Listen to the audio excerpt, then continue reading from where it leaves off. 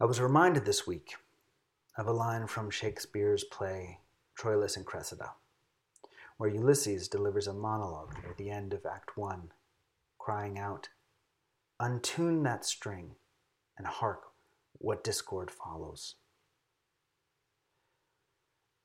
A week ago, Monday, I was in it. I mean, really in it. The kind of in it when you're walking around your house, talking out loud to people who aren't there. It's the same message over and over again, and it appears in a variety of textures. My particular voice is anger. Yours might be shame or blame, but mine is anger. That is, when I'm living in fear, it manifests in the world as anger. And it's not hard to find people to get angry at. When I'm living in the world of separation, when I'm feeling the walls of isolation rise up around me, it's so easy to see where I am right and others are wrong. And soon I'm storming around my apartment, recycling the same angry story until my body feels sick. I've done enough meditation and prayer at this point in my life that I can now see the appearance of this anger as evidence of fear. When I'm storming around my house, talking to people who aren't there, I know that I am afraid of something, which is precious wisdom, because now I can begin the path out of suffering. For me, the path is contemplative and involves two steps, one right after the other. First, I ask the Holy for help and to be my partner. Having a companion aids the slow creep out of isolation and into intimacy. Then, with a courage that comes from being not so alone in the process, I begin to explore the fear by asking, what am I afraid of losing? What do I think I'm not going to get? Gently and with compassion, I peel away the layers of myself, layers I think are so real, so fixed, so calcified. And I start to see that they are not so rigid. They only appear that way because I believe I must play defense. I ask to become like water and to dissolve my rigidity, my walls of separation, and I find myself held in the holy once more. I repeat these steps, asking for help, and then investigating with courage, following my breath in and out, in and out, in and out, present to the intimacy of this moment.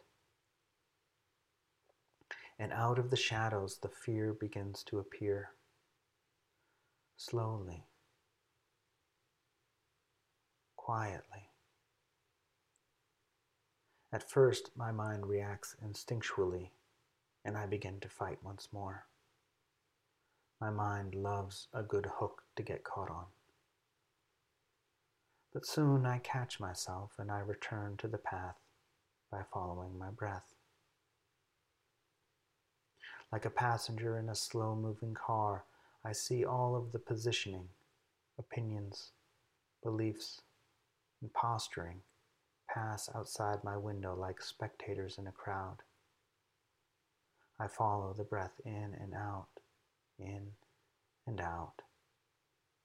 until I come to the untuned string, the one I untuned, not intentionally, just habitually. And I see the discord it created, the cacophony in my mind. And sometimes, if I didn't catch it soon enough, the cacophony and discord it created in my relationships. I can see the fear and the grasping it caused. I grieve for a moment, and I release the fear back into the crowd. Feeling fear is not unreasonable. Last Monday night, I was experiencing loss. Something was ending and I didn't want it to end. I wanted it to stay, but it couldn't stay. It's not unreasonable to feel fear when something is ending, when you are losing something. It only becomes unreasonable when the fear becomes your master. When we are unconscious, when we move through the world seemingly full of purpose but scattered in every direction, perhaps blazing with both guns. We cannot see the true source of our suffering. It controls us from beyond the shadows. We are in the service of something we cannot see, but very often we pick other things to focus on because they appear as visible. In my case, I got mad at people for behaving in ways I didn't want them to. But they were not the actual source of my suffering, just evidence of it. It was only through contemplative investigation, asking for help, and then inquiring with courage, that I was able to explore each of my angry thoughts and eliminate them, one by one, as the source of my suffering. When these boring and recycled frustrations were empty, I could go down another layer, following the breath in and out. And there it lay, the grasping at the loss. I wasn't frustrated or even that surprised. It felt true as soon as I saw it, and I was relieved. I had found the untuned string. I acknowledged that I felt sad, but all things also come to an end. This one before I wanted it to, but you don't get to choose the events of your life, just how you respond to them. I lay my sorrow on the ground and said goodbye, and followed my breath back to the surface. The whole process took about 60 minutes, and I didn't go to bed joyful, but I wasn't angry either. And when I awoke in the morning, I didn't feel heavy. The loss had been released. There have been a few twinges of grasping since Monday, but there has been no discord created by an unacknowledged, untuned string.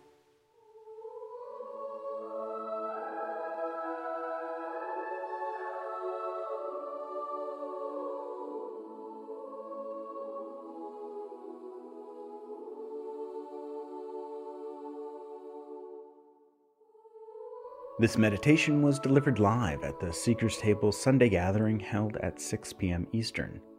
Anyone can participate in the Sunday Gathering, and it's an excellent time to ask questions about your spiritual journey and to meet other seekers on the path.